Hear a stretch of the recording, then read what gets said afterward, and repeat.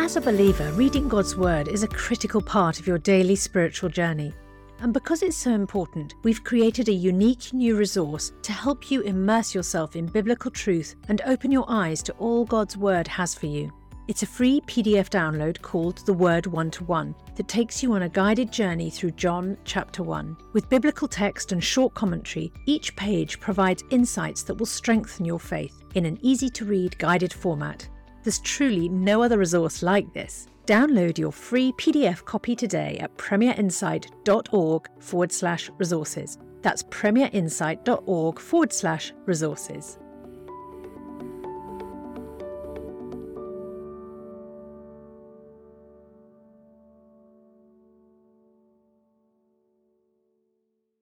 Bringing the Word to life. The Bible in a year. 2 Kings chapter 15. In the 27th year of Jeroboam, king of Israel, Azariah, son of Amaziah, king of Judah, began to reign. He was 16 years old when he became king, and he reigned in Jerusalem 52 years. His mother's name was Jechaliah, and she was from Jerusalem. He did what was right in the eyes of the Lord, just as his father Amaziah had done. The high places, however, were not removed, and the people continued to offer sacrifices and burn incense there. The Lord afflicted the king with leprosy until the day he died, and he lived in a separate house. Jotham, the king's son, had charge over the palace and governed the people of the land. As for the other events of Azariah's reign and all he did, are they not written in the book of the annals of the kings of Judah? Azariah rested with his ancestors and was buried near them in the city of David, and Jotham his son succeeded him as king. In the 38th year of Azariah, king of Judah, Zechariah, son of Jeroboam, became king of Israel in Samaria, and he reigned 6 months. He did evil in the eyes of the Lord, as his predecessors had done.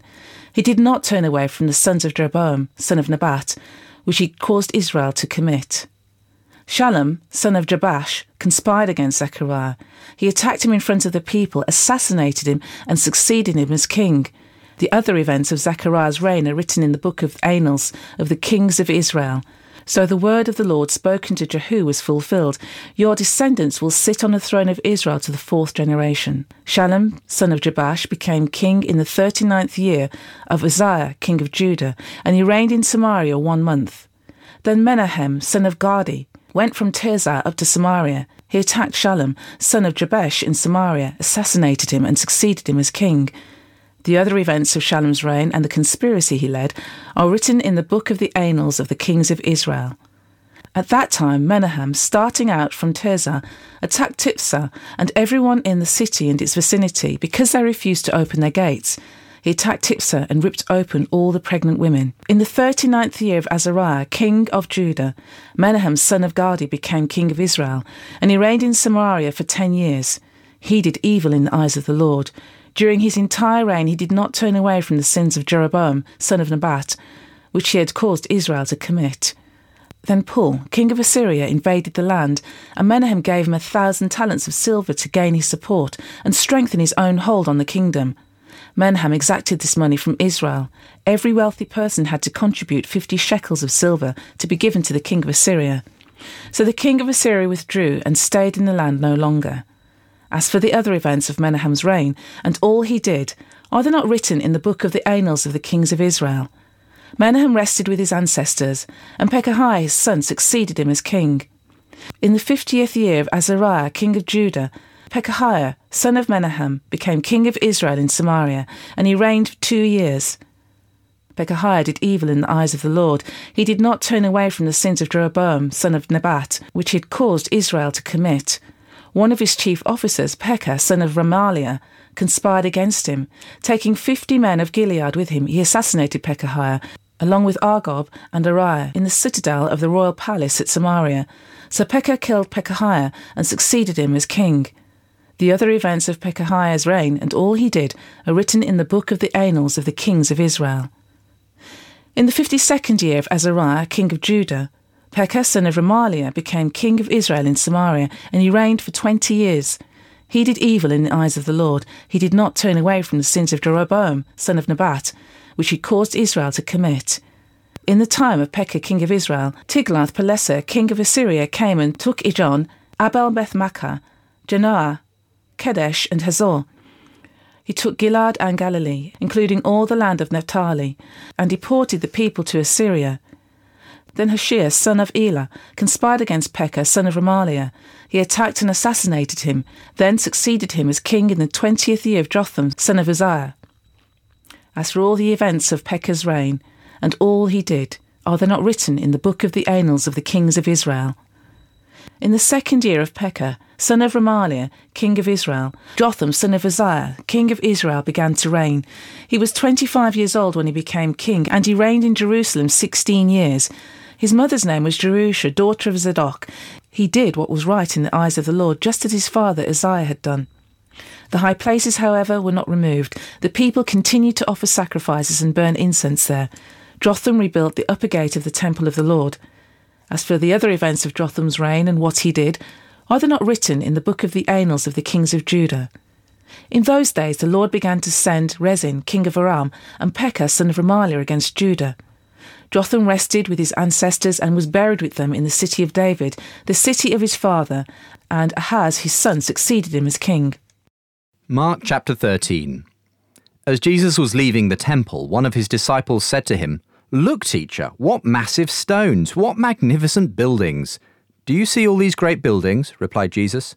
"Not one stone here will be left on another. Every one will be thrown down."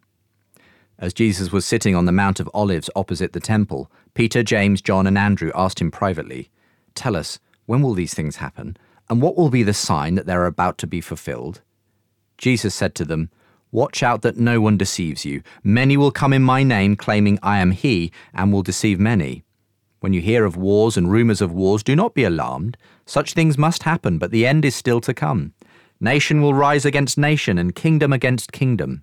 There will be earthquakes in various places, and famines. These are the beginning of birth pains. You must be on your guard.